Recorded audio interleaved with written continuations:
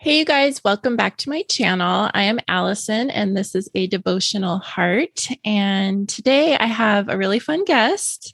I am just getting to know him, but we have a lot in common. And he is going to have some fun stories to tell you about his life before he became Orthodox and just what he loves about the faith. And we're going to get into some books, some saints, some really fun stuff. So, but before I introduce him, I just want to thank everybody for watching, leaving comments, sharing, subscribing, following me on Instagram at A Devotional Heart. I'm just really enjoying getting to know this community, and I'm super, super grateful for you guys. So here is Gabe.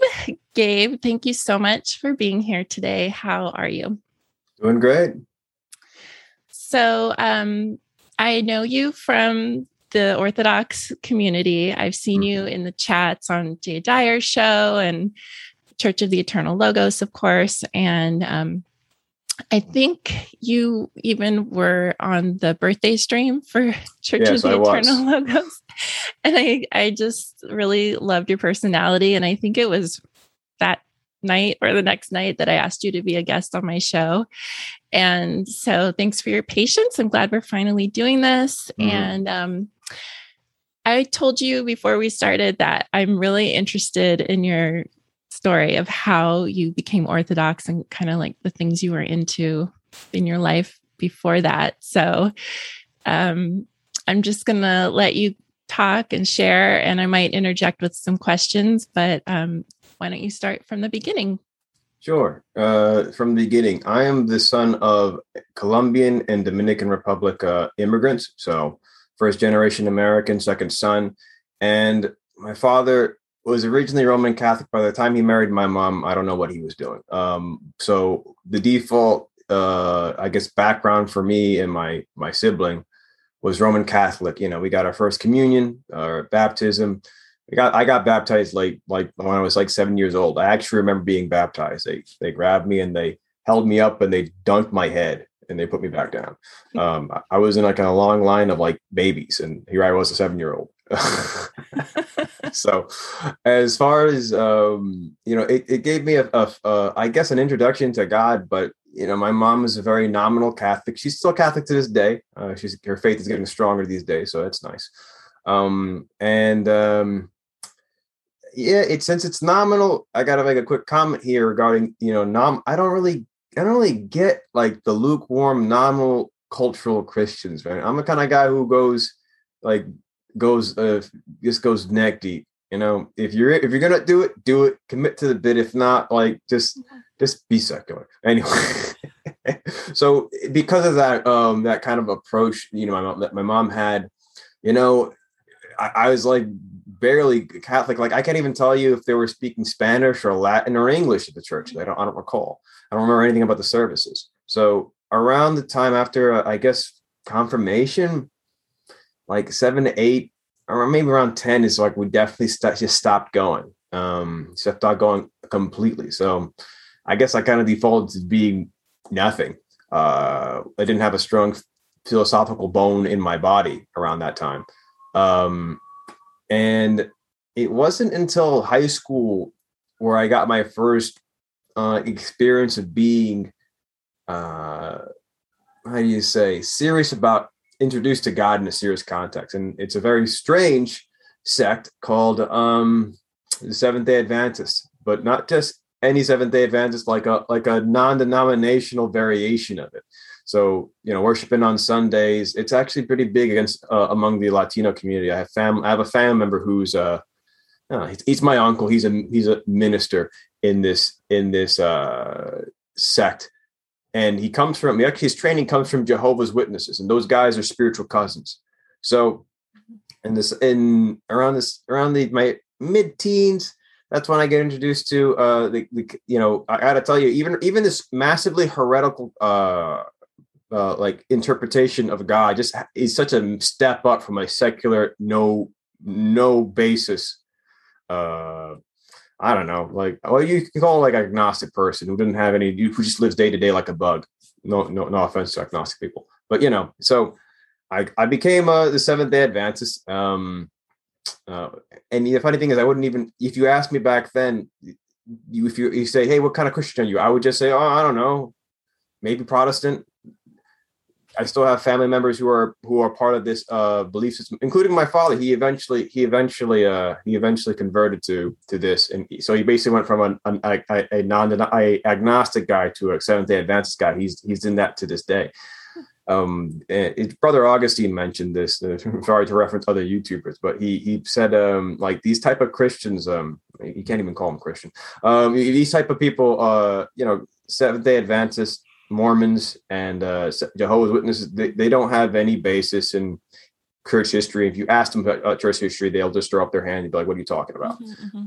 So moving forward, come across a couple of articles. I actually was given the assignment, hey, research the history of the Bible. When I was 19, and not having a basis of church history, that didn't go too well, to the point where I apostatized.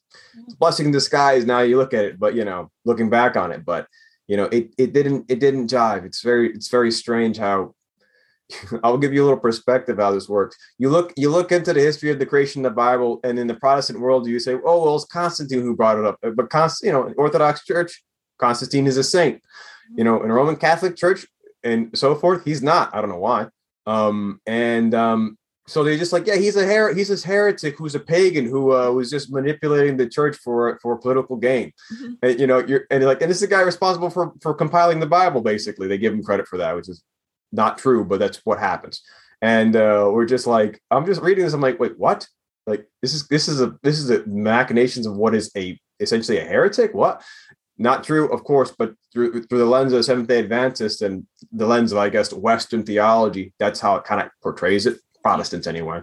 And that caused me to apostatize. I'm like, this isn't judge, doesn't make any sense. So I just figured, it's all nonsense. So I became a atheist, which didn't last long at all. It's hard to be. I don't know how you be an atheist. I can't praise monkey. I can't go back to my ancestors, I guess, the chimpanzees. So atheism is a transitory phase. And I think most let's say philosophical minded people acknowledge that. They don't really stay as rank atheists for very long. Mm-hmm. So as you imagine, we all know what happens to most atheists. They go into things like perennialism, in my case. So I was hitting up my late college years, mid to late college years. I befriended a professor who was a evolutionary biologist, and we were into the typical perennial things, like we would hit up ashrams, do yoga, that kind of stuff, read barely philosophical works and feel really smart about it. And then we go to coffee shops and talk about how intellectual we are. This is terrible. But yeah, we started dabbling into Buddhism. Never got too deep into that. And in the midst of this is when I in this perennialist phase of just searching anything that's vaguely spiritual and like, I don't know, imbibing in it a little bit. I was very uncommittal, Can I interject just real quick about perennialism? Sure. Because I don't know if you know, I was a New Ager for 30 years and I didn't even know what perennialism was at the time. I didn't figure out what it was until after I was Christian. And just this idea that there's no absolute truth and there's no such thing. And everybody has their truth, your truth, my truth. I mean, that's what the New Age is built on, is this idea that we can create our own religion. Like you said, a little bit of yoga, a little bit of, I was a witch, I was a yogini. I would read Tibetan Buddhist books and Taoism and Hafiz and the Sufi poets, loved them. And it was just a Native American. Like I would like take things from different cultures, and I dressed very exotic, as not all the time, but when I go out, I wanted to be very exotic. And it was just this whole thing where we can just like create our own truth, because there's no such thing as absolute truth. So yeah, I relate to that. So There's that movie. Where's that movie called? You ever see that movie that Jersey guy, the Indian who pretends to be a guru? I did see that. I forget the name of it. It's such a good movie. No, it's a documentary for those who don't know. It's his story of how he posed as a holy man and hoodwinked tons of people into almost worshiping him, right? Like being his devotees. Yep. And in the end, well, I don't want to spoil it, but the end is pretty good. It's pretty good, but the fascinating thing also is there's this one instance where he's, like everything is being portrayed comically because he did his homework. He went to India, he looked at his culture, and he just realized this is a mishmash of whatever. So he's like, I can break a point. It's on the tip of my tongue too. I can make a point, so I'm going to come back. I'm going to come back to America. I'm going to go to the West Coast, and I'm going to make my own little cult. And he's extremely successful to the point he gets somebody to bow to pictures of Osama bin Laden and Obama, the president, and with the incense in front of it. And the dude's completely serious. So you get to see all kinds of characters, but there's this one magical point where, and no pun intended, but where someone starts opening up to him about some very serious experiences, and they capture this guy's stone-faced expression as just wait, what am I doing? This person is letting me into the most intimate part of their lives, and I'm making a fool out of them. So it's oh boy, we're gonna have to put the link somewhere. Yeah, we'll put the link in the description. Such a good film. Anyway, moving forward, actually it goes right. It's perfect right into more perennialism. I get into a organized group called the Masons. So I was a former Freemason, 33rd degree, 70, Nutley Lodge number 75 in New Jersey. Oh, dox myself. And the how did I get into it? I can say several things because there's a little psychology that goes into that traps. It's a fraternity. It's a fraternity where everyone dresses in suits, and there is a type of baseline equality that everyone's treated with. So even if you we had guys with ear gauges and tattoos, but they dress up, put their suits on, and they're suddenly made men. They're like people of substance who matter, hanging out with their worshipful brothers. And this is the appeal. This is the appeal that who got me into it. It was actually my stepfather. And I think I went to the bathroom. I saw one of his monthly magazines or bi-monthly magazines, and I asked him about it. He started telling me, and we all know how it is. It's just it makes good men better. And what do you mean by that? And what kind of guy who doesn't have direction in his life, especially when you're a perennialist who's not committed to anything? In my case, because people who pursued Buddhism hardcore, or yogi hardcore, I didn't pursue anything hardcore. I just I pursued playing video games hardcore. That's it. So how old were you at this point when you joined the Masons? I think I was 25. Mm-hmm. I think I was 20. I think I was 24 when I joined. I was 24. I think I left when I was 25 or 26. So it's, I think I spent about two years in the Masons. So I went through all their memorizations and, showing up, and, you get introduced to symbolism, but unlike some people, I was never too into the symbolism outside of some surface stuff. I didn't go deep into the occult, but I can confirm, they say, look, you got to at least believe in some God, because they believe in some Platonic ideal of God. Mm-hmm. So I just said, I guess I think I'm a Buddhist, or I think there's an idea of a generic God. So, but it's people mention, Michael mentions this, Michael Witkoff, he says, a lot of people just lie because it's great for business connections. Mm-hmm. It's old boys club. And once you get in my particular lodge and with the company I kept, look, once I got the 3rd degree Master Mason, all I really did was do kitchen work. I didn't really get beyond being kitchen boy, but I enjoyed the hanging with the brothers, and I enjoyed the atmosphere of cigars and bourbon. And ultimately what got me to leave, even though I mentioned I wasn't that into it, I did have a basic belief in we're we're here to make men better. Got to be more accountable. If we're wearing you even hear things like, oh, you can't have road rage if you have the square and compass on your car bumper because you're representing the Masons. You got to be a good guy. So I actually bought into that, despite how shallow the symbolism is. And basically, what was going on in the lodge was they were encouraging each other to sin in such an egregious manner that, like, even me and my perennialist, low committal self, I'm like, this is evil, man. Basically, one of the brothers was committing adultery. The other guys knew it, and they thought it was funny and were supporting it.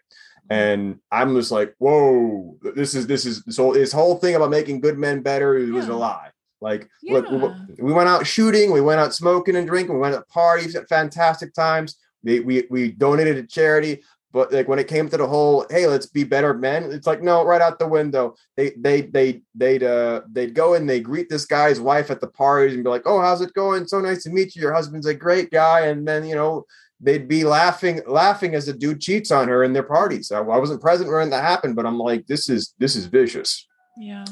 I can't be a part of this. And I realized, like, yes, that was all it took for me to say that this is a lie. I can't participate in this. And I went drifting along. So around that time, I'm like 26, 27. And so I think I tried to go back to, at this point, what was I doing? Hardcore libertarian. That was the one thing I held on to since my early 20s, worshiping economics, Ludwig von Mises and, the free market, gold standard, Ron Paul. And I eventually come across, Jordan Peterson. So Jordan Peterson is very important to this story because he leads me to Jonathan Pageau. So it goes from, I guess I was pretty much a materialist at this point, not really thinking much about the occasional yoga I would do. But when I came across, Jordan Peterson's and his like Carl Jungian analysis, which is a little more on the woo side. I don't know when I say that, but it gets beyond the material with the symbolic languages. So I really got into that. What's going on? Well, yeah. Okay, this is where the big descent happens. All right, I'm trying to put on the layers here. I'm getting into that. At the same time, I think it's relevant.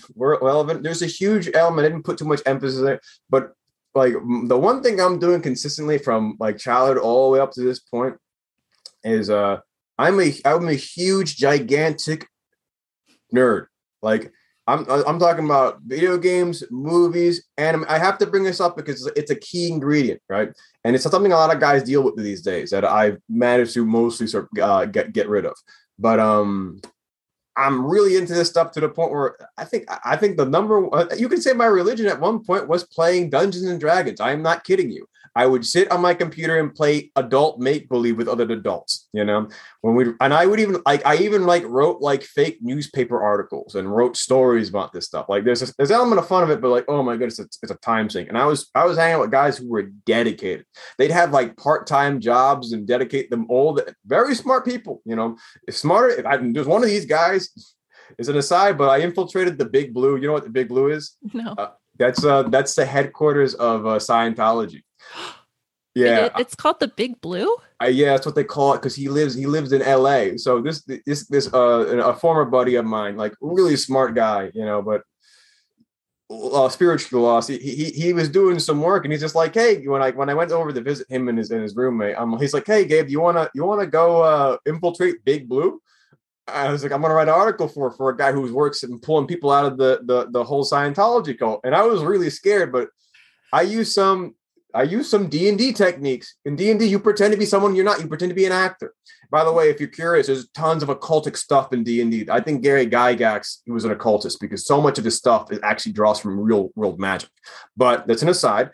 So I went on there under the moniker of Christopher Williams, which is that a play on my name? It's a play on my name. Yeah, my last name is Tobal. We think it's Chris Tobal in Spanish. So just chop off the end of that. And my father's maiden name is Williams. So, Christopher Williams. And I managed to, I had this moniker in my head is like, oh, if I become an Eastlove, I'll be Christopher Williams.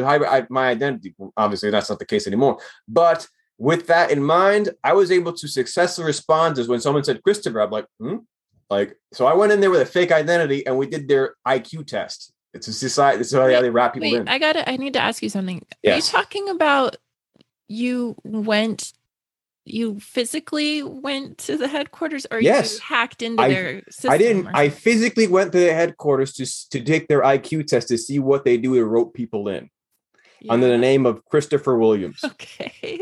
I know it's a bit of a aside, but it's just a fun little detour. No, I think this is very interesting. And I'm in my 20s, I got lured into Scientology too. Really? So. Oh man, we're getting all types of lore from you today. So that's wild. Yeah. And it was, I got to tell you, it was fun. It was a fun experience and it was spooky, but when you really take in, I think I still remember, like, I was like, what street you live at? I live like 123 Main Street, Patterson, Jalalabad or something like that, which is actual street in Patterson. And it was fun. It was spooky, but fun to be this, like, basically a infiltrator and a spy. And one key thing I remember is someone else who came in also was actually named Christopher. And it was like, oh, you have the same name as me. I'm like, yeah, bro. And it's that's funny. So tell me again, I'm sorry, this was to write an expose on it was just hanging out with an old D&D buddy who was going to help someone write an expose to, because if you go to LA, you see these Scientologists, they wear this uniform all over the place. Mm-hmm. So this guy really smart dude, like way smarter than me, but spiritually he was lost, but this guy dedicated his life to playing Dungeons and Dragons, and I got roped into it, and eventually I started to distance myself from it, and I had falling out with him and his roommate. And that's when I realized there was a huge like realization, like, hey, what are you doing wasting your time playing all these games? Like, you're an adult. How old am I? 26 to 27. I'm like, I got to change something. So I'm someone, and this is an important step, because of this, I started to explore other avenues for outlets. That's why I'm like in the searching phase. So I get into a couple of things at the same time. I started exploring the nightlife. Didn't go too hard, but that always coincides with experimenting with drugs. So I started experimenting like 25 to 26. My personality isn't really suited to that kind of stuff, but I gave it a shot. And at the same time, I came across Jordan Peterson. And after imbibing a ton of Jordan Peterson, I got into some Jonathan Pajot, but not before I started under Jordan Peterson's imbibement. And because I think this needs to be brought up. Jordan Peterson, he promotes psychedelics, and he was the main reason I was interested in getting into psychedelics. So I came across a acquaintance of mine who turned out to be a drug dealer who sold acid, and was really into EDM. I went to an EDM concert called Nightmare. Fun experiences, horrifying, but fun experiences of being tripped out of my mind in a huge field with a bunch of, what do they call them? Wooks. I don't know if that's still like contemporary terminology, but wooks and EDM, which is just, it's like robot music. Bum, bum, bum, bum. It's even more derogatory than dubstep. No offense to you dubstep heads. So at this point, I'm going in hard, and I'm starting to, at the same time, contradictory. I'm starting to get into Jonathan Pajot symbolics world, and he's an Orthodox iconographer, riding off the coattails of Jordan Peterson. What he's doing, he's trying to scoop up as much of that fan base as he can into Orthodoxy, and it's like starting to echo. I'm like, I actually remember this before I really committed. I decided to step into a Greek parish that's not far from me, but it was Greek. Everything was in Greek, and I knew next to nothing about Orthodoxy still. So it didn't really sound off. Also, they tried to ask me if I was Greek, and I managed to dodge the question, but that didn't make me comfortable. I think I can pass for a Greek guy. Ironically, I did see someone I met before in that parish, but that's another story. They might have been asking you that to find out if you understood Greek, because if the liturgy is in Greek. Maybe. Actually, from in this area in that particular parish, it's kind of well known. Like in Jersey, we got a lot of Greeks here. They run all the diners. They're great diners, by the way.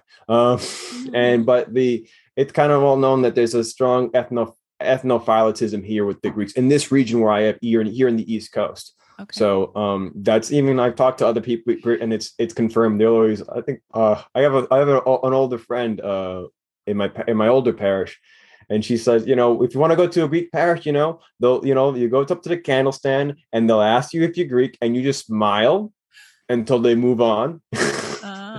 So that's the part of the process. But there's a point where all this going on. You know what I'm doing is it fits into it. This whole idea of reinventing myself from getting out from being basically a nerd who realized that lifestyle wasn't rewarding. I'm reading like pickup artistry and stuff like that, and I'm failing miserably at it. I'm not popular with the ladies at all. So what this all culminates, doing psychedelics and getting into the drug scene and going to the party scene and stuff like that, is I start visiting.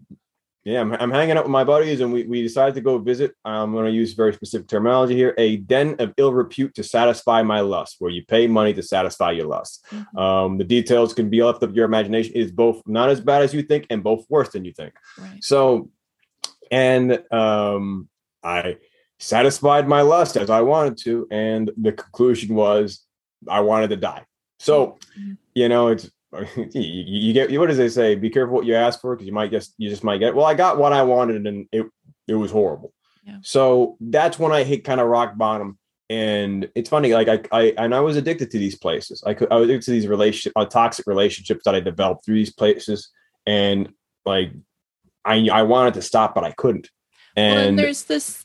I understand, I mean, not from a personal experience, but the idea of having these beautiful women giving you tons of attention, and it seems like they really like you. And so it's like this fantasy of what could be. And so I got feeding your ego. Bad news, because I actually did get personally involved with these ladies, like beyond the whole element. I mean, like I had a witness who came over. He's like, whoa, like no, this person actually this is because I met them outside, with no money involved. And it's even worse because you're getting involved in somebody. First of all, these are people that you're getting involved in something that's from the ground up based on lust. It's not healthy. Mm-hmm. And it's so toxic. So it's like guys go there wanting to penetrate past the personal wall and get fucked behind there. And it's nothing but a bunch of tragedy.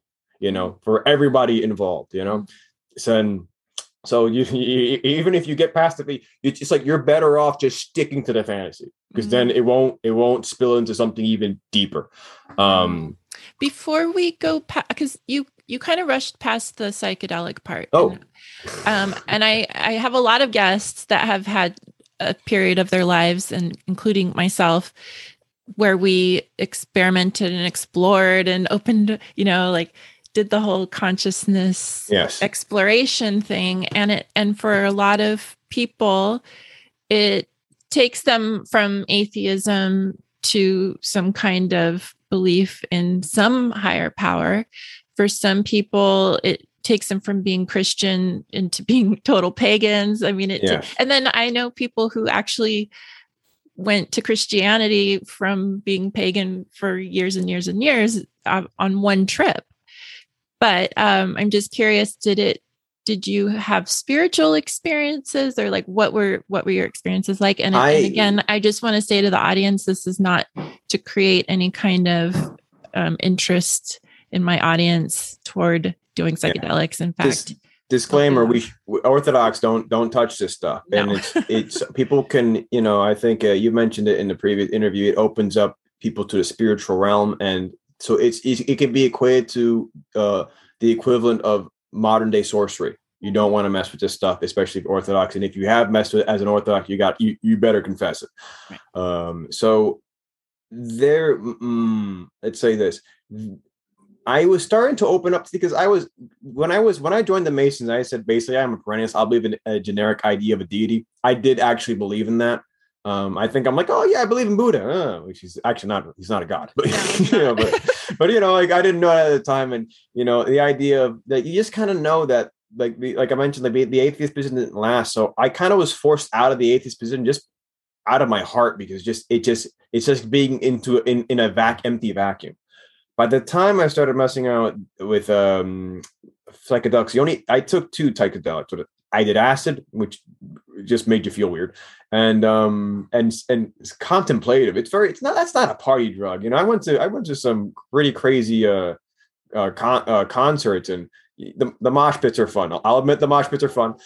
Getting shoved around, almost broke my hand. But glad you didn't break your hand. That would have been very fun. But I'm over here in the mosh pit, and I'm thinking about, I'm like thinking, did I offend my coworker earlier today? Yeah, right. It kind of struck me. I'm like, some people have it's like you need a strong ego to be able to withstand that, and you can have disastrous results. I had a buddy of mine who was close to me. He would take it, and he couldn't function in a party setting. It was too intense. I had to be the chaperone, and I had to make sure he was okay. And there's times where I just had to take him to the rooftop to look at the stars because he couldn't handle the crowds. Mm-hmm.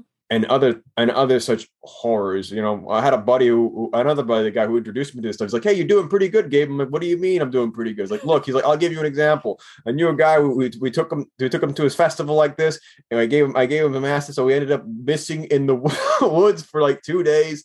He came back partway through the festival. He's like, bros, I sold my pants, and I'm really sorry." And then he goes back into the woods for another day to go missing. And like people lose their minds. And the stuff that I did on the stuff was not good either. It just was a little more functional. I actually ended up locking my tent mates in the tent in an insane drive to go pursue this drug dealing woman that I thought was pretty. My goodness, Gabe. It was crazy stuff. Anyway, so I thought you were going to tell me something like. No, I'm getting into it. Okay. I'm just giving you the idea here. I'm sorry to get the details. So a lot of this stuff, just like, by the way, a lot of this is a waste of time. I did mushrooms. So I had an experience with mushrooms, and it was mushrooms along with weed, marijuana through a volcano. So that specific combination. We came across a volcano is like a bag, right? It like fills up with the smoke, and then I think it's like a certain machine. Like this dude who I never met before invited us to his place, and he's like, "Oh, we're gonna be like," he's like, "Yeah, I'm gonna be like puffing out of this volcano," which is like some kind of like science machine. I don't know what it is. Like people who really, I'm not a weed head, so I don't really know. Right. It's like I think that's the last time I did weed, which is like 4, 5, 6 years ago. Mm-hmm. And basically what he said, what it does is it kind of slows down and magnifies the effect of the mushrooms. And so we did that in his place, and I had a very strong reaction. All that trippy imagery with like kaleidoscopic colors, the tie-dye, you see like a hippie stuff, and all that eye imagery, all that stuff started to appear all over the place for me. And I basically went into it's like, what is it? It's like in a shaky state. I told these guys like, "Hey, I'm tired. Let me go rest." So I went to go rest while constantly shaking. I don't remember where my eyes are open or closed, and I basically had an out-of-body experience. Oh, no. And the conclusion that I had from the out-of-body experience was it was confirmation. It could be pre-less, but I felt it was confirmation to me that if even if I die and I lose my body, my consciousness would not fade. So, and thus committing suicide would be a pointless endeavor. Because it felt like I was going all over the place while I was laying down on a sofa, twitching my guts out. And there's other instances that I can, or other examples I can relate to. But when I got back, all the people who I had a negative impression of, I kind of felt like there's no reason to hold a grudge against these people. I don't know whether that's anything meaningful or not, but the pre-less is a big thing in Orthodoxy, but I do feel like I experienced what it was to have a conscious outside of the body, and realizing like, oh, you can't really escape existing even if you destroy your body, which is Orthodox. So that's the closest thing that's probably the most profound thing I had going on as far as dead experience goes. I think that was maybe the last time, or the last significant experience I had with psychedelics. Can you tell the audience who doesn't know the term pre-lust what it is? Prelest is spiritual delusion. So, oh man, like Kotal has a great stream on this where he said he was doing some type of psychedelics, and he has a resistance to it. He mentions like when he does heavy stuff, like he doesn't lose his mind at all, or at least doesn't go into whole different realms. So he's like late night doing he turns off the lights, he sits in the corner of the room and stares and like meditates, whatever. And he had this episode where he felt like, oh, I'm going to go into this university X, Y, and Z, and then I'm going to marry Mary Jane. She's going to be my wife. And then he goes and proceeds to text her about his future of going to X, Y, and Z. His streams are good. Got to go check it out. X, Y, and Z university and marry Mary Jane, the love of his life, his ex-girlfriend of his that he hasn't contacted in like I think 1 year or two. And, when he gets out of his stupor, he looks at his cell phone and he's just like, what did I text this woman? Oh, no. And then he applies it at school and he flunks out. He doesn't flunk. He doesn't make the qualification. Then he says that was prelust. What he thought was a premonition of the future was delusion. Oh my gosh, I can relate to that so much. Wow. So I never had anything so grandiose as that. Everything that I do is low-level stupidity and risk of my bodily health. Yeah, I was shown so many visions that I believed were premonitions. You were doing DMT, and that's heavy stuff, right? Ayahuasca. Like, yeah, I've never, like, the mushrooms were the most intense thing I ever taken. I almost did DMT, but alas, I wasn't able to purchase it. So, well, DMT, if you smoke it by itself, that's the most intense thing. When you drink ayahuasca, it's much more of a slow, long journey rather than like a quick one that feels like an eternity, but it's really only a couple minutes. Whereas ayahuasca lasts many hours, but it's not as like crazy. I mean, it can get crazy, but okay. So if there's nothing else, because I think we've exhausted the topic of psychedelics. I want to get to what brought you, like what you love about Orthodoxy, how that conversion happened. I would say let's piggyback off like Jonathan Pageau's work, the symbolic world. Basically, that there's patterns in reality, and when you recognize these patterns, they are flowing from basically the pattern that God created the world. It's basically a more precise variation of, and I guess more accurate variation of Carl Jung's archetypes. And when you say there's an actual, because I haven't consumed Jonathan Pageau's content in a long time. But if you follow certain steps in reality, you will bring order to your life. Remember, that's a big Jordan Peterson, order and chaos. And Jonathan would be like, you live your life with specific intentions, and you pursue order, you will structure your life into order. So, I mean, you're talking to a guy who originally joined the Orthodox Church believing in evolution. So I was still in that transitory phase. I was making fun of the, grandpa, right? My ancestor, my grandfather. I love that meme. Return to monkey. And, when I got into the symbolic world and the symbolic language, and wanting to live it out and seeing the ethics have a palpable effect on how one interpret their life and one structures their life. I kind of felt compelled. I'm like, and at this point I hit the lowest I've ever been, indulging in sin, not being able to pull out. And as they say, sinners, like with converts, as converts are zealous, right? And I think I learned this from Jay Dyer. He said that it's people who know sin, who are closest to God, because they understand that sin is death. And I knew, like, I was dying. Oh my gosh, I relate to that so much. Yeah. So at this point, here's the key thing. When Jonathan Pageau, I'm listening, and Jonathan Pageau mentions, well, we have English speaking churches called the OCA. I'm like, boom, like that's it. Go to a church where it's not tied to ethnicity and speaks the English language. And I looked up the nearest OCA parish to mine, and I went there, and I went for, how long was I at that parish? For like 2 years, I think. And that's what brought me in. consuming a lot. At that point, by the time I started going, I started getting into Jay Dyer, and I started, coming across like Ancient Faith Radio, Thomas Hopko. This is when the big like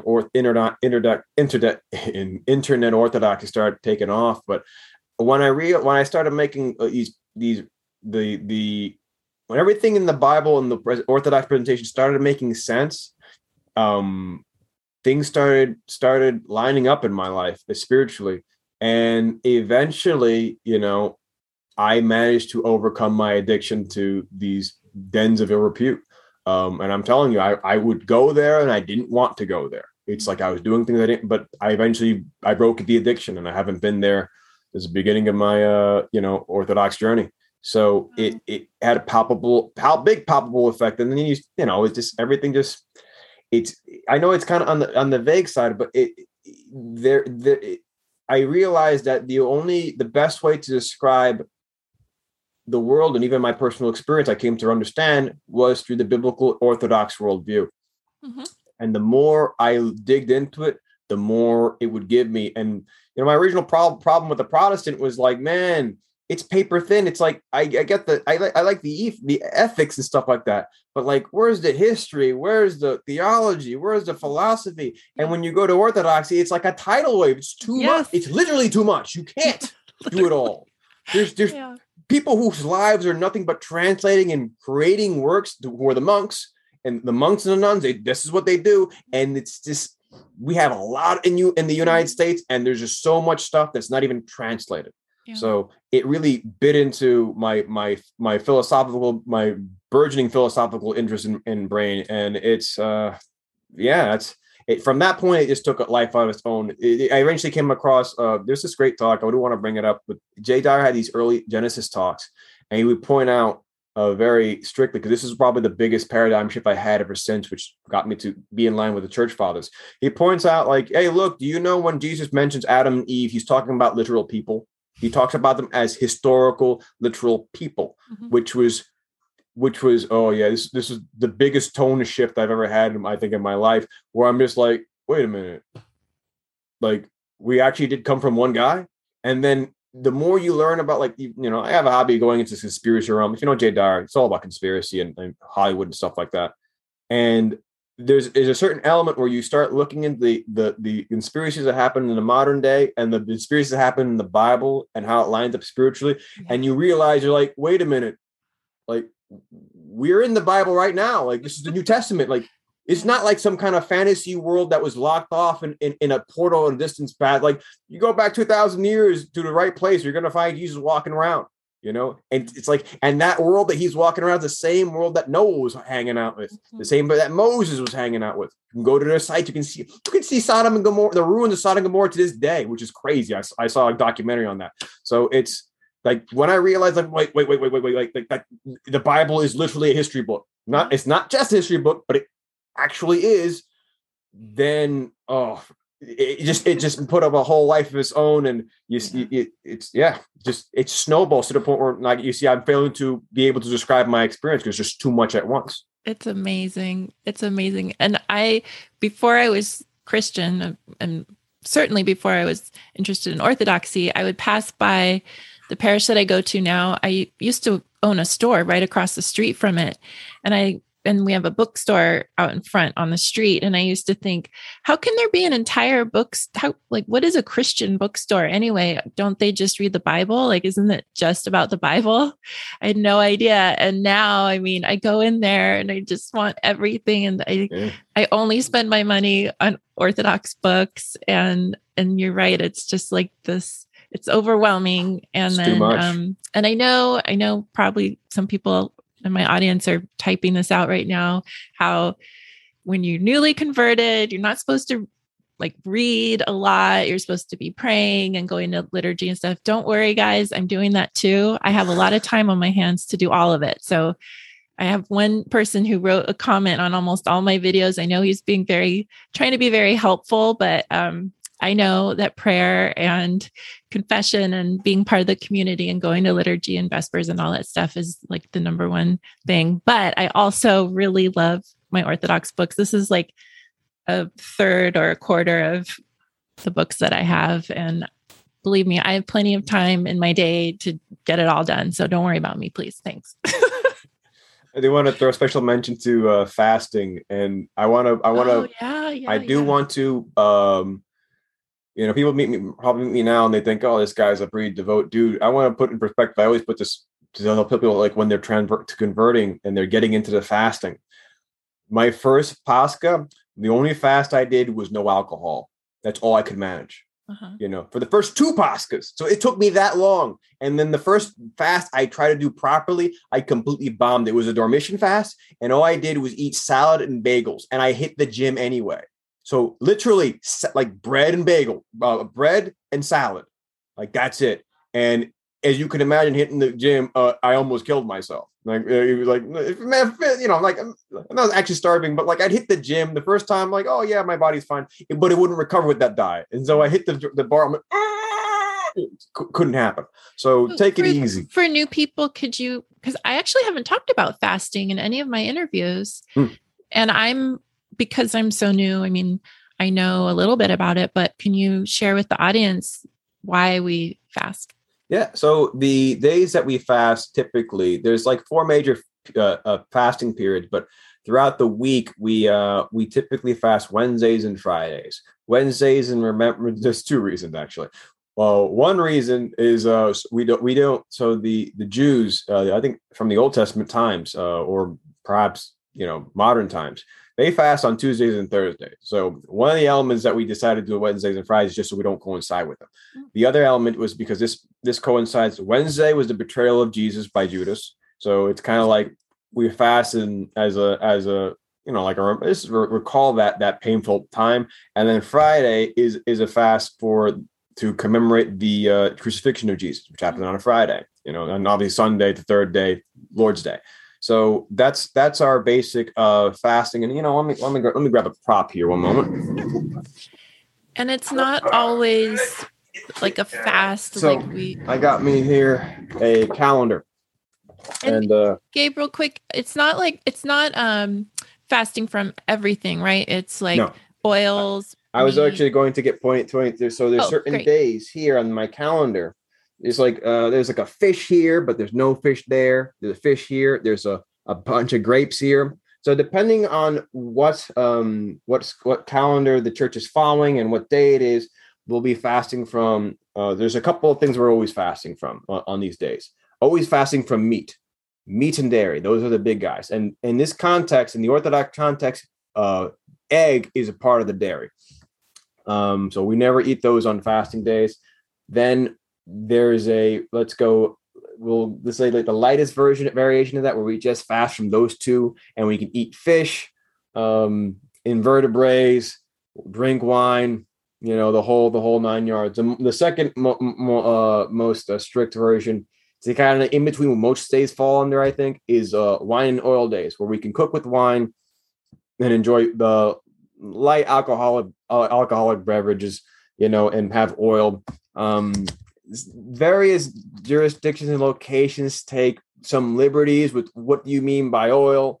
Like, for example, if you're really strict in a monastery, there's a story about Father Seraphim Rose where they wouldn't eat peanut butter because it had the oil separation. But that's not the type of oil that they mean, right? And it's a cute story where Father Seraphim Rose, to get the monks to chill out, started eating it, and all the goop would come out of he took a bite of the sandwich. He's like, Father, the oil. And he's like, oh, it's not oil, it's peanut juice. And they kind of get like, okay, we're being a little too legalistic. Yeah. So it's cute. Primarily how I think, like, it's like the OCA model, which I kind of like. It's like they interpret alcohol broadly. As wine and beer, but they're specific with the oil. So it's like only not cooking with olive oil, but then some people use coconut oil to get by. But it depends. It's really like, this is a personal thing. Spiritual father is going to be telling you to do some fasting. Like, come on, but how strict you want to be. So the most strictest days is no wine, no oil, no dairy, no fish, no meat.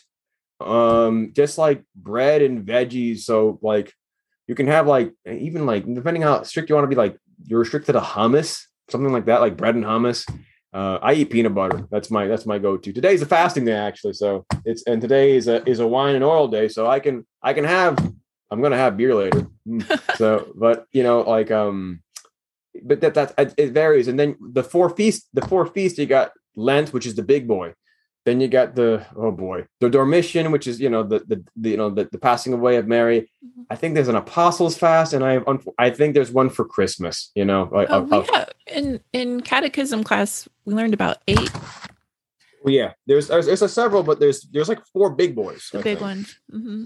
There's, you see how this is December. It's all like red, like that's the entire month. I don't know what this fast is called. Entry of the Theotokos in the Temple. No, I'm sorry, I'm terrible when it comes to the specifics. I just look at my calendar. I'm like, oh, it's a fast day. Cool.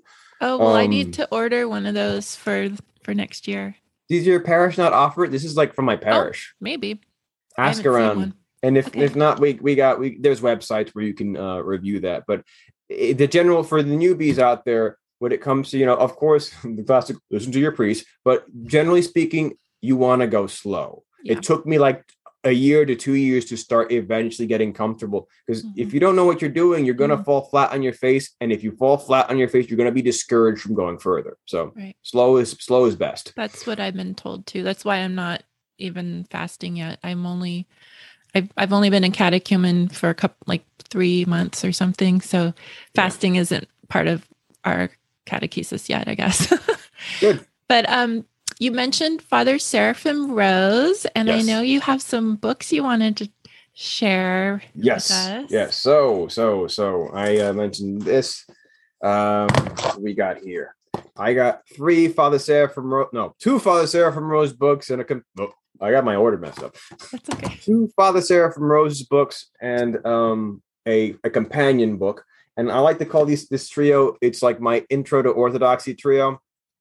And I've loved this introduction, these books so much that I purchase multiple copies and hand them out to inquirers and catechumens if they have enough interest, because they're so useful. And I'll start with this guy. So this is God's Revelation into the Human Heart. Very, very short, easy read. And the main question is, and it tells you this directly, is that the belief in God and whether you want to follow God or not doesn't stem from the intellectual. I mean, this book covers the intellectual, and he destroys the argument for like the non-belief of God and basically in 2 sentences. So if he does it that easily, it can't be that hard of a question. So he points out it's not about your brain. It's not about the arguments. You want to get schooled on that. Watch some Jay Dyer. He'll teach you about the transcendental argument for the existence of God. And it's not hard to, once you figure out, atheists are easy to blow up. But what he tells you directly here is it's a movement of the heart. And I'll give a little anecdote. He gives a story here where there's a guy who in the Russian gulags, back when the Soviet Union took over, he would go to the gulags, and we all know how unjust the Soviet Union was. And he would look at the Christians, and he would say the believing Christians who were sincere in their belief, they're the only ones who had any spirit in the gulags, that they were friendly, they were social, they were able to be the pillars of their prison communities. And he saw that, and he's just like, man, there's something true there. However, something inside of him could not accept God. And when he got out, he said he predicted this. He predicted, he's like, when I get out, I'll probably just curse at those who put me in the first place, and I'll end up getting locked up again and not develop any at all. And he turned out to be true. He just couldn't let God into his heart. So it's not. So and this is another thing. A lot of people don't actually understand that it's not intellectual. Yeah. And so it's interesting because the book tells you, as the reader, it tells you straight up, hey, this is the primary obstacle you have. So, and it's such a, like, the second, I've read this about twice, maybe 3 times. You think I will read it more, but like I think the third time I read it, I actually feel like my heart softening. It's such a beautiful word. Oh. I've also heard this photo of Father Seraphim Rose on it is him reposed. Yeah. I need a confirmation on that, because that's stunning. If he's him reposed, it's such a peaceful expression. So, big Father Seraphim Rose fan. I have all the way back there. I have an icon of him back there. I think he's a saint. Nice. So, that's book number 1. I'm going to skip nihilism for now. I'll go straight to the Indications of the Way of Heaven. How this typically works is, We talk about the heart, and if it appeals to you, we'll talk about the ethos, the method of, and the purpose. The purpose of orthodoxy is to, well, how do you get into heaven? Well, this is the book that tells you how to do it.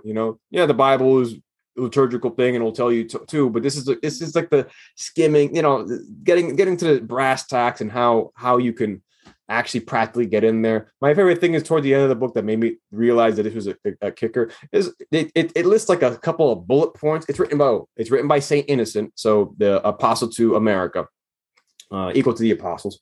And it's like a segment towards the end where he starts bringing out some like quick tips of like bullet points of what you really need to be doing to keep yourself on the straight and narrow. So it's kind of like a instruction manual. Like, well, how do I carry myself? And like I think the fourth one here is where he says, no, it's not the fourth one. Like something like 7th or 8th when he points out you need a job, like unexpectedly. He's like, if you're not keeping yourself busy, like productive, not a job, but like let's say if you're a housewife, clean the house. If you're a homemaker, go make the home. Whatever. You need to be busy. You need to be productive. If you're not productive, it's hard to be spiritual in an effective manner. And it's kind of like counterintuitive, like, oh, shouldn't I pray and stuff? Like even the monks work. That's all they really do. Like the monks and the nuns, they work and they pray. They work and they pray. So when you break down to the most basic aspects of humanity, when it comes to the ethos of orthodoxy, you're doing two things ideally: working and praying. So love that. Yeah, and he gets tons of more theology, that nice, light, and digestible format, and very easy to read. So fantastic intro. These two are for everybody. The third one is a little more. It's a little more for specific audiences. This is, of course, Nihilism: The Root of Revolution of the Modern Age by Father Seraphim Rose. It tackles the philosophical mindset of the modern day, of the contemporary times, of all the philosophical issues that's going on, how they stack up, and the stages of nihilism. And how it was created. Actually, he had his masterpiece he's working, his magnus opus, and he didn't complete before he passed. So they were going through his notes, and they basically found a chapter on nihilism, and they just said, we got to make this into a book. They grabbed it, and he has an additional fantastic follow-up on the end of it, called The Philosophy of the Absurd, which is, there's like, I think my favorite like paragraph is from there. So this is for the brain. This is for you smart people. It's like 80 pages. Is it 80 pages? How big is this? It's like it's like 120. Okay, that's pretty big. 120 pages. It took me like 8 months to get through because the stuff I haven't finished it yet. And it's I bought heady it stuff a long time ago. So if I recommend you get, I got a notebook and I wrote down notes and stuff, and you definitely want that, because I can just go back to the notes and just be convicted. There's so much in my previous worldview that he criticizes in this, and he completely decimates. And like this guy was like, he was like Jay Dyer before the internet. He was insane, like how smart he was. So these trio is a very effective trio: the heart, the head, and what you should actually be doing physically. So.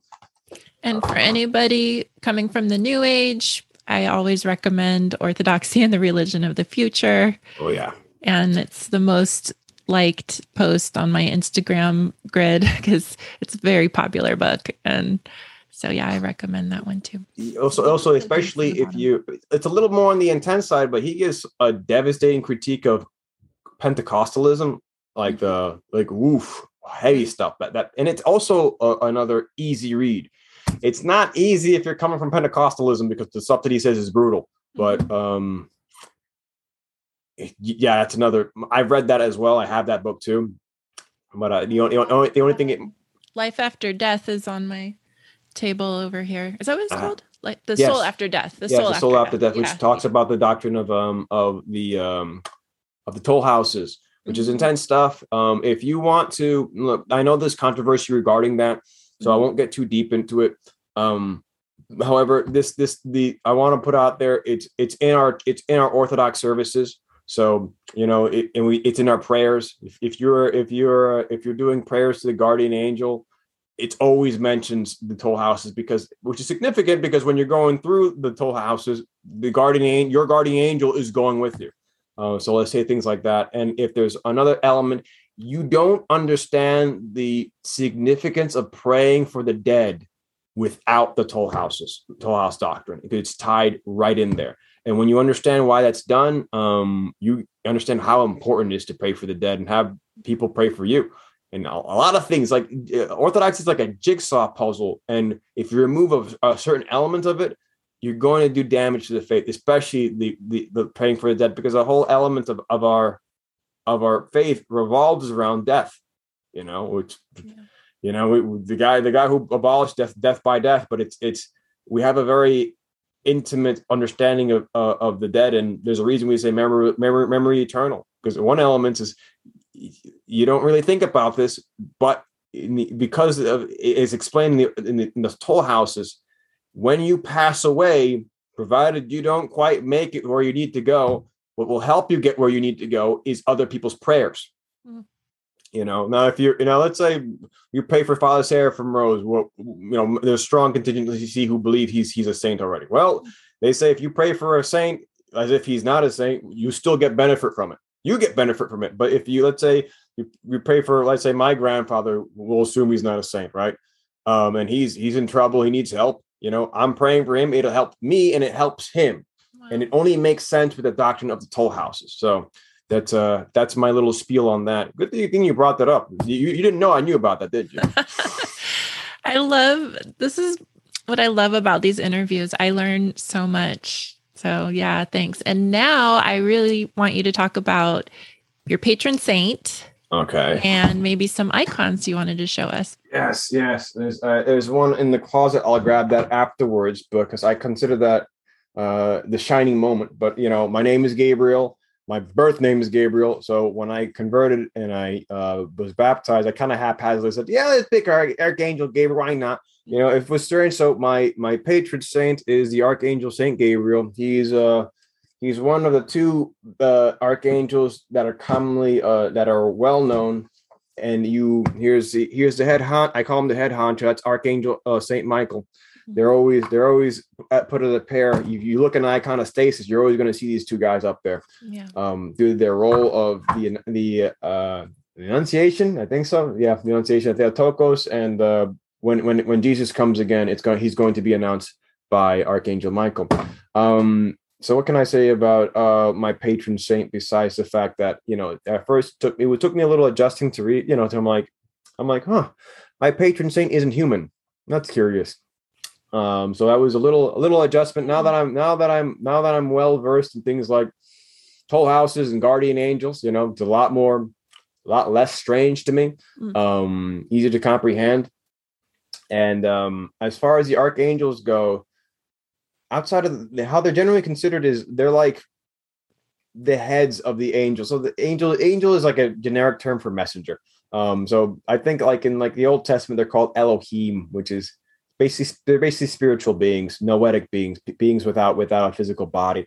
And they actually, it's interesting. So Old Testament times, did you know they did have images during the Old Testament time, but they didn't have the same use that we do today, right? And if you go, so you read up the Second Temple, what's on the wall? The Second Temple, just like the saints cover our walls in the church today, covers the walls of the temple were like various cherubim and seraphim, these angelical beings.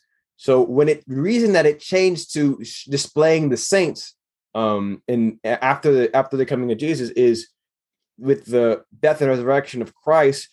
It shows an elevation of the human beings to be like angelic beings, So they kind of reach that status of angelic or like divine creatures. Now we're not in our glory yet. It's after the resurrection we're going to fully, but the saints are already like that. So when the saints pass away, they go to heaven. They get enlightened by the divine energies, and they become like angels. In fact, on that note, I got one more. I forgot about this prop, but pardon me. Speaking of that, that's why we have this particular symbology with the icon of Saint John the Baptist, the forerunner. He's always portrayed with having angel wings. No, he didn't actually have angel wings when he walked around. It's supposed to be element, like he lived like an angel on earth. So it's kind of it's like an ascension of sorts. So that's what we will become, and even surpass the angels and the archangels. The archangels are big; they're big deals, big deals. If you pay attention during some of the descriptions of the angels in the Old Testament, they're responsible for like the dictations of countries and wars and things like that. These spiritual beings, they have a big influence in our lives. Our most intimate relationship with them in my context, the patron saint, but also everyone who's Orthodox in general is their guardian angel.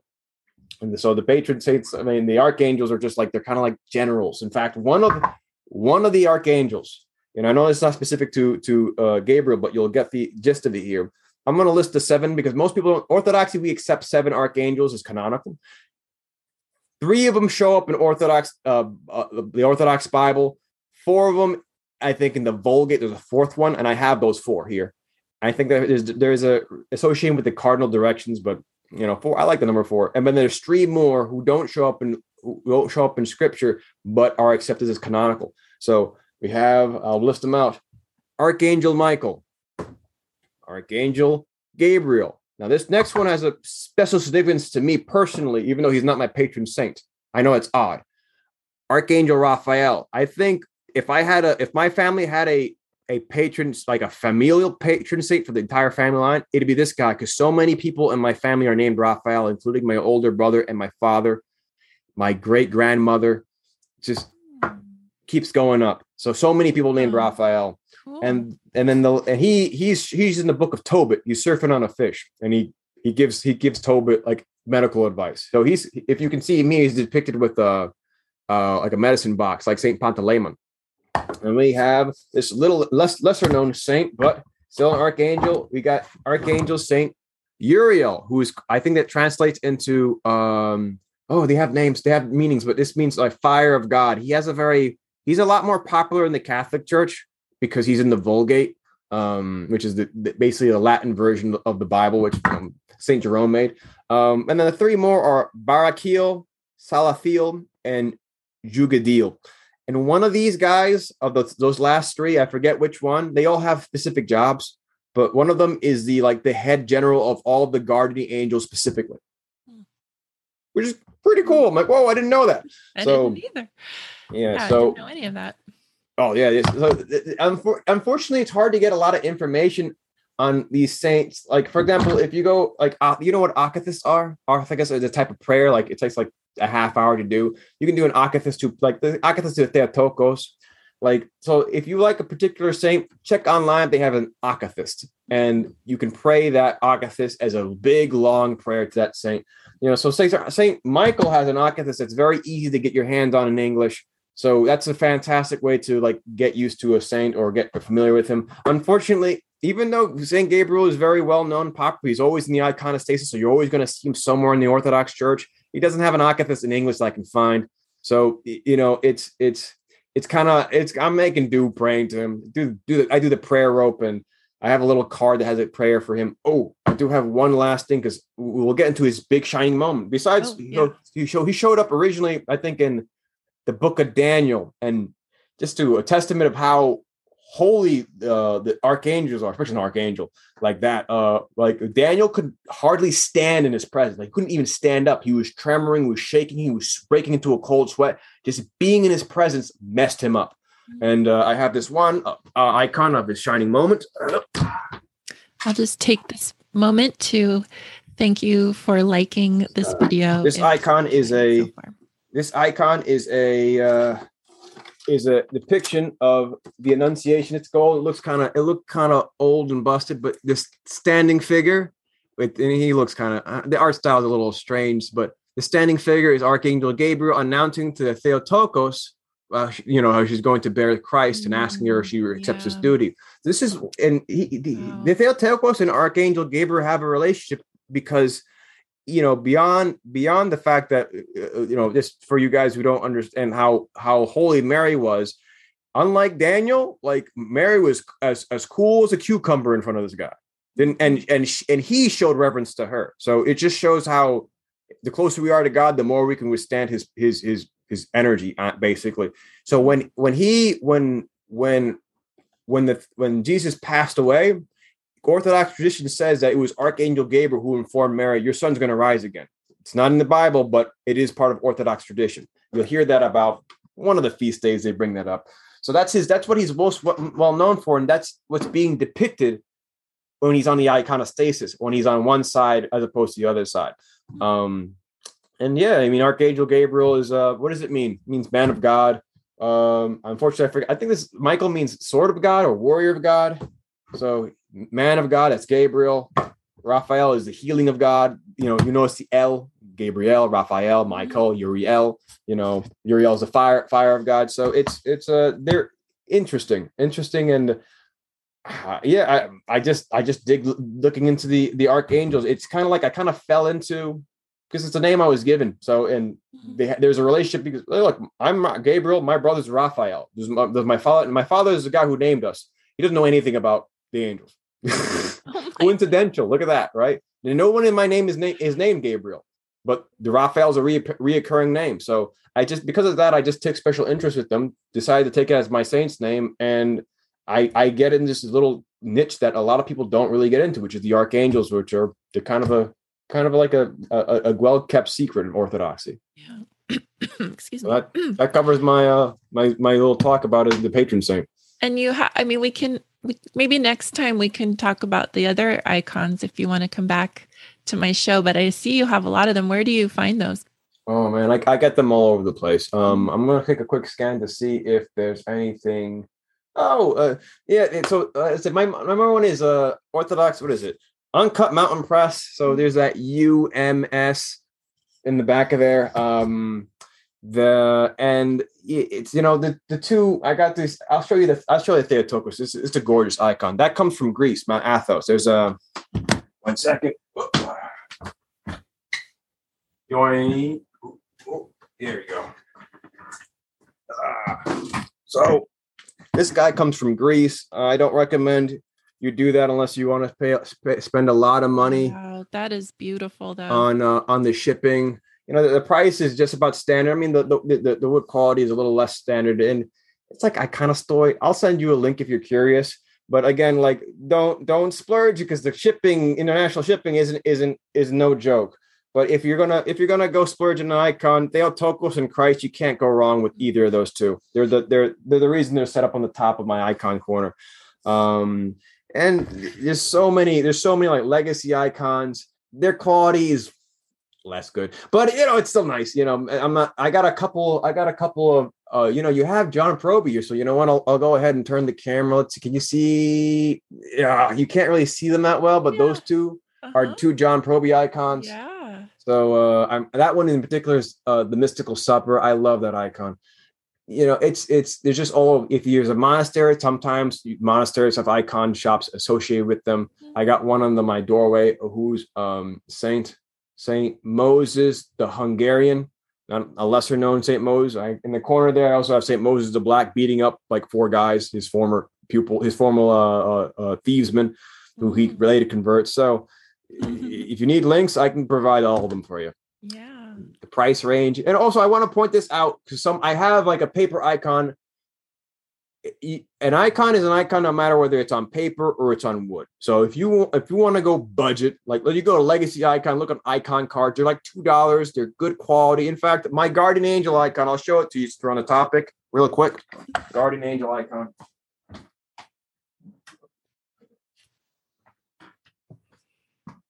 A little prayer book for the Guardian Angel here. And because I don't have any space and because I don't want to spend any more money, a $2 icon card. So you don't have to break the bank.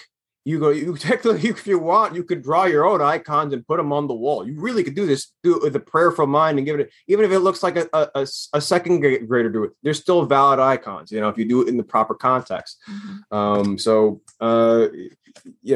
keep in mind, you don't have to break the bank.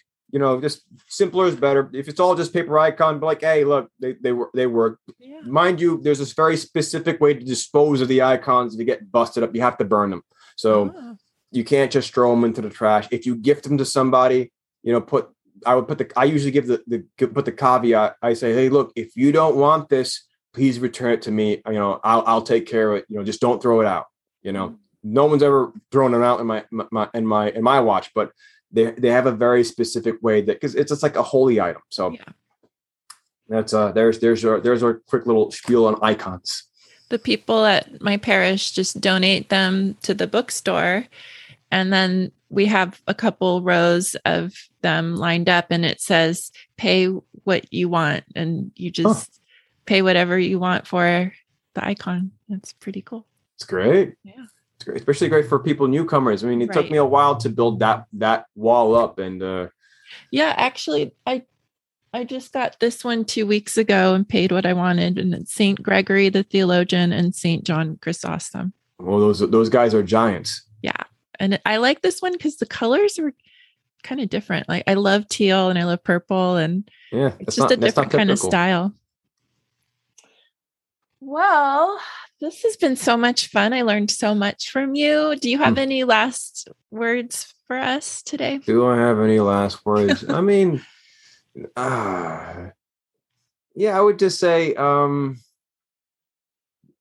I would say this: if you're newly converting to Orthodoxy, because there's something that I'm dealing with, is the temptation of getting people in, of roping them in. Hey, don't you want to be Orthodox like me? I got this great secret, If there's anything, it's always a constant temptation, And I want to say that some of the best thing you can do. It is a bit of a meme, so we can't be spending all day praying, but praying, and I think living out the example of the Orthodox lifestyle is the best apologetic. I've had the policy, if you don't ask me about it, I don't hide it. Please do not hide your faith. But if you don't ask me about it, I'm not going to invite you to my church. I'll bring up, if you ask me a question that's philosophical, I'll be like, well, in the Orthodox way, this is how we view it. So, and nobody likes it when you shove something down their throat. Exactly. I have a personal motto or like mantra that is perfectly Orthodox, actually, and is that I cannot make anybody do anything. We cannot make them do anything. I have a friend in New York. He's like, sometimes I just want to grab my brother and force him to come to church, and that kind of forceful method doesn't convince anybody. But if we live out our faith, and to quote Father Sam from Rose, the reason that the West is not Christian and Orthodox is because we have failed as Christians. So first and foremost, if you keep a few things in mind, like don't hide your faith, just live out your faith. And when people ask you about it, let them know, and make having a little plan, like having a few books on hand, or if you think they're open to it, maybe give them an icon, and also, like in my case, like for example, I live like 50 miles away from my church, my parish church, right? So I'm in Patterson, New Jersey. It's over way down south. If anybody ever wants to join my church, there'll probably be someone who I know up here. I have a backup church to send them, because I'm willing to go 50 miles a trip to go to church, but they might not be. So I'm like, hey, you can go to this church. It's only 2 miles here. Like, keep in mind logistical stuff like that. But just, be willing to share, be willing to educate, be soft, and, show rather than tell. That's all I would say, because it's just a huge temptation these days. And, who doesn't want to share this amazing gift? But I know. Right. I know. And I'm so lucky to have this channel, because if anyone in my life is interested, or they've never heard of Orthodoxy, maybe they've seen something or I've mentioned it or something, they can just go on YouTube and watch it. I watch either my channel, or I can send them links or not, or they can just search on their own. The internet is such a gift in that way, because, and like you said, like if they want to ask me questions, of course I'm going to talk to them about it, but I totally hear what you're saying. And yeah, the zealot, converting Christian is sometimes a big turnoff. So well, I do have a friend. I have a friend in North Carolina who I love her. We met in a New Age to Jesus Telegram group, and now we message each other privately all the time. And when I found my parish and I started going to liturgy, a lot of my messages to her were about how excited I was and this and that about Orthodoxy, and she hadn't been to a liturgy yet or anything like that. And I even apologized to her, because I said, when I'm so excited and I'm sharing this with you, I just want you to know I'm not trying to force orthodoxy down your throat. I'm not trying to convert you or anything like that. And she said, oh no, not at all. And then the other day I learned that she knew about orthodoxy even before I did. She had purchased an Orthodox cross before I even knew her. And she'd been listening to Roosh and a couple other people. So I wasn't even the first one to like bring it up to her. And she's now becoming very, very interested. And I don't know where I was going with this, just that, people can discover, the Lord reveals himself in so many different ways. And I know it's not my job to convert anyone. And I like having this channel just to share my excitement and my enthusiasm, but I know that it's the Holy Spirit. And I know that, when someone's ready to go to their first divine liturgy, they're going to know, they're going to be called there, and it's so beautiful. So thank you. Yeah. I really liked your final statement. This has been so much fun, Gabe. I really want to have you back on the show. Yeah, I'm open to it. Give the viewers some time to forget my face a little bit, and before you bring me right back. And yeah, we can do this again. We'll have to hash out some fun topics. All right. Okay. Well, to my audience, thank you so much for watching. And if you have someone in your life that might be interested in my channel, I always appreciate a share, a like, a comment.